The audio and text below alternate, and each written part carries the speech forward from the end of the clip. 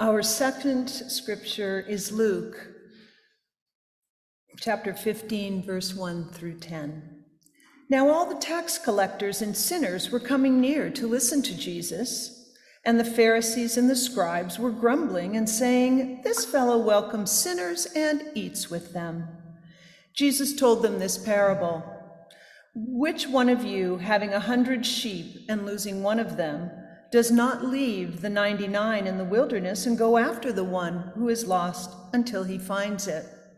When he has found it, he lays it on his shoulder and rejoices.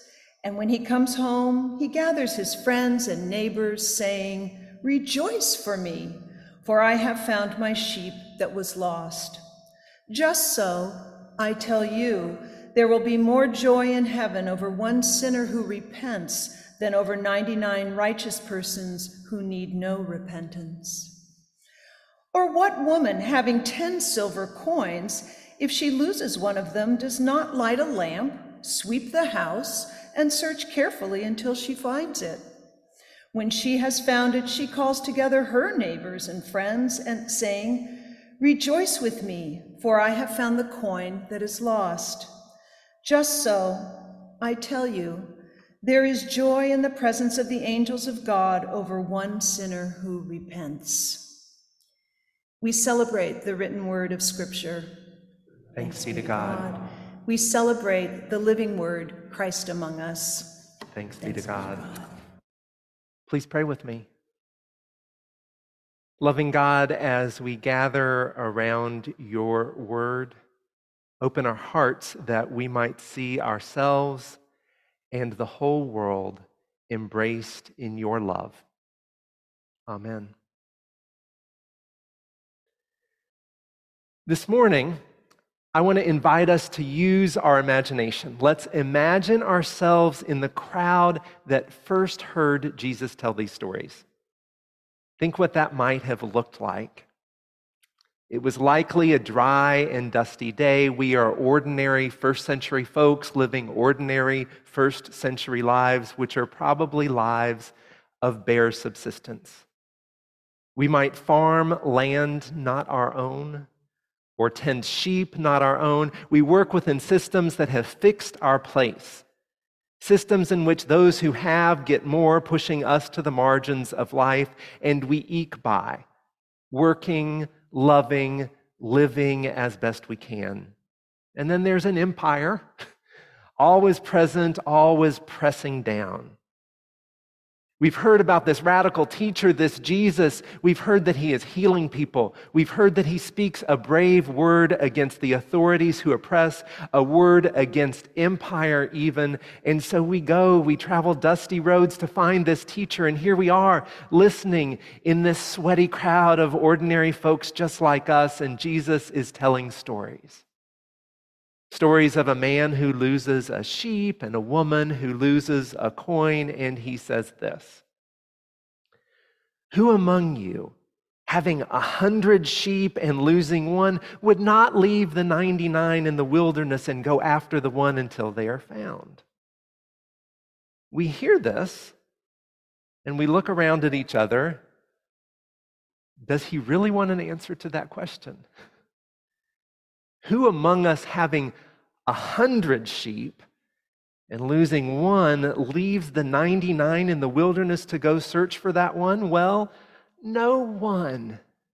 Not me, no one does that. If someone has 100 sheep, they're fairly well off. Those 100 sheep may be their entire wealth.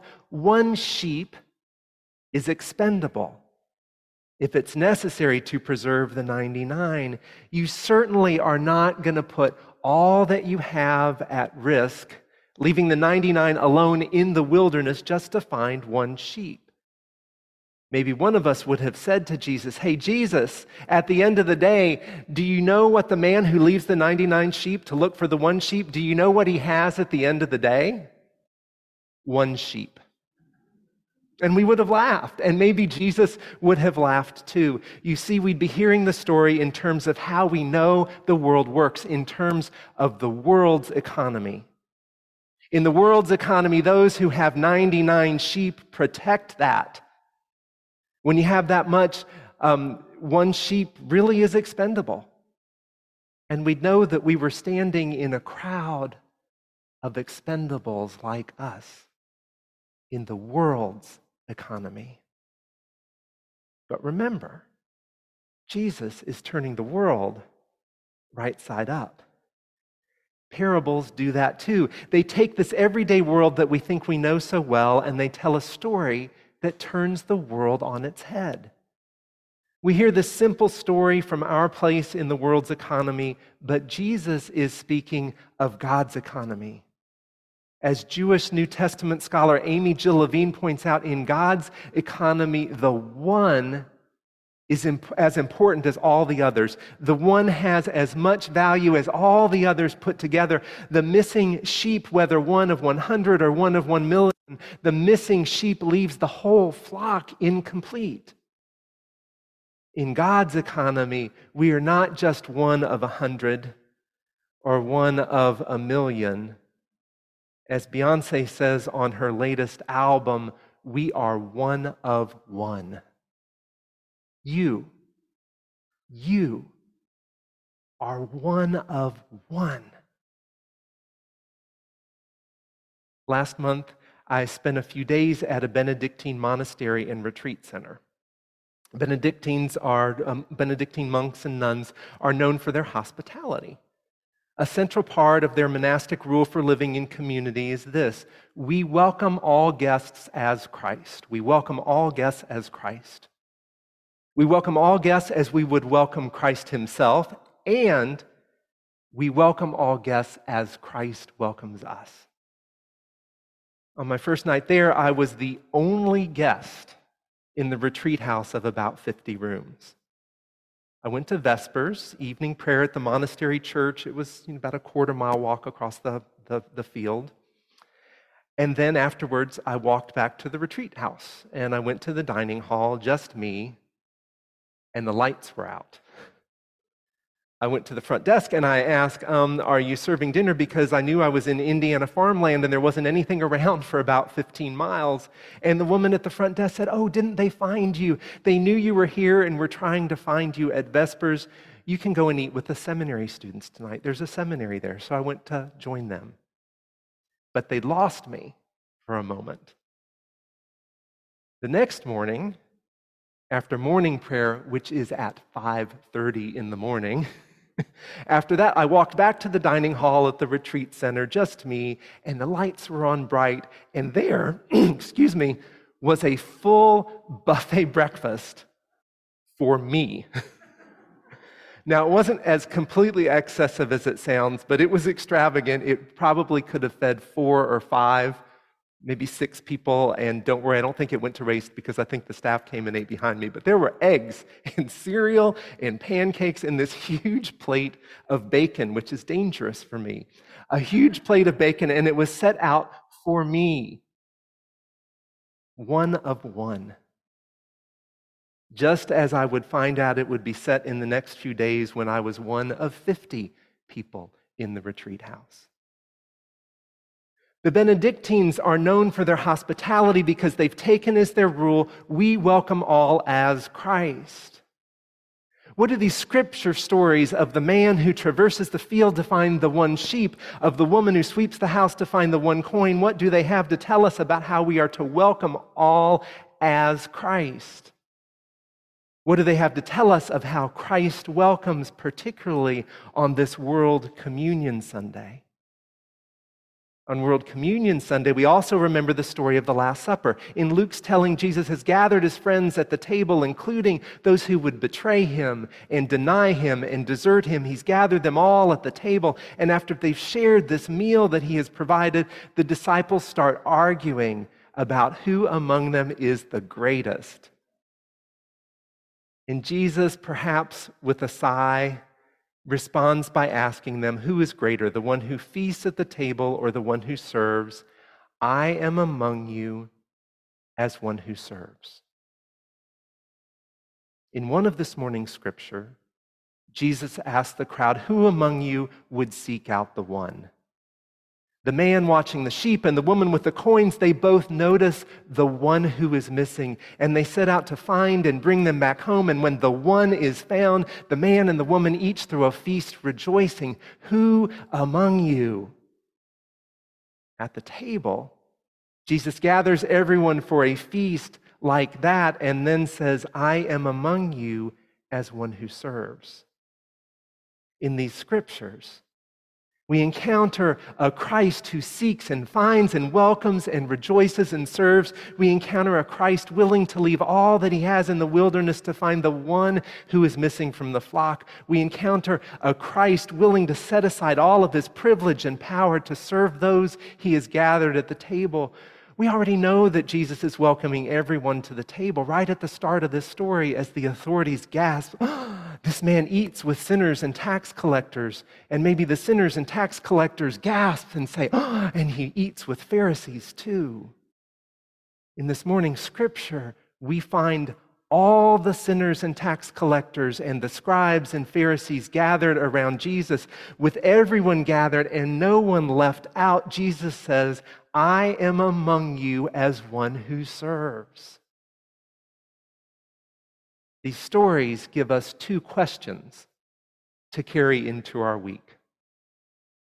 First, as we move through our world, we might want to ask, who is not at the table? Who is not at the table? Who is missing? Closer to home, we might think of this table. Who's not here? In this community, so loving in our tender care of each other, so committed to serving together, who isn't here? Who beyond these walls might need the love of community or a meal or some help? Are there barriers for them getting here? How might we actively seek and invite and welcome folks into the love of community that we experience here?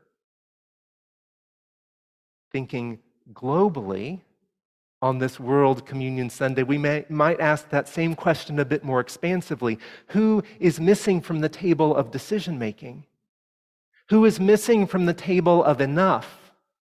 What does a Christ-like hospitality require of us to change the systems that work to keep people from the feast of enough food, the feast of steady shelter, and the feast of a living wage? And a second question.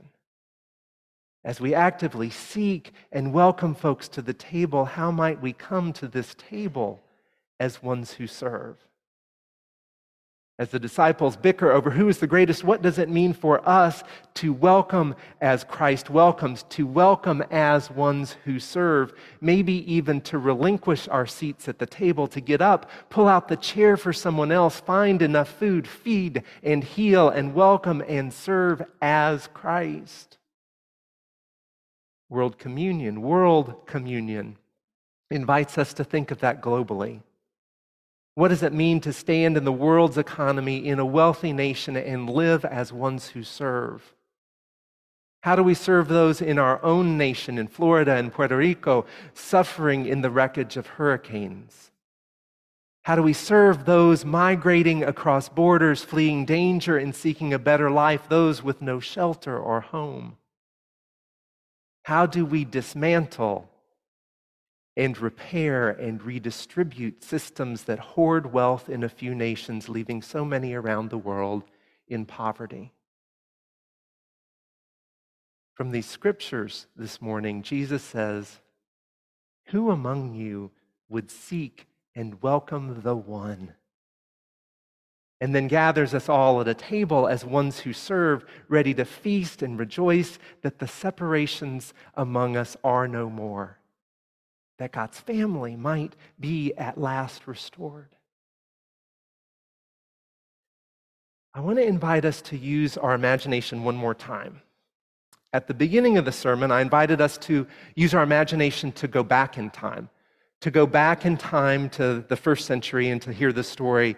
Well, right now, I want to invite us to use our imagination to be fully in this present moment, here, now, on World Communion Sunday at this table.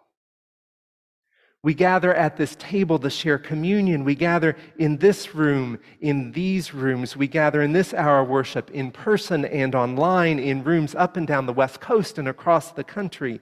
Right now, we are gathering on World Communion Sunday, which began hours ago around the world.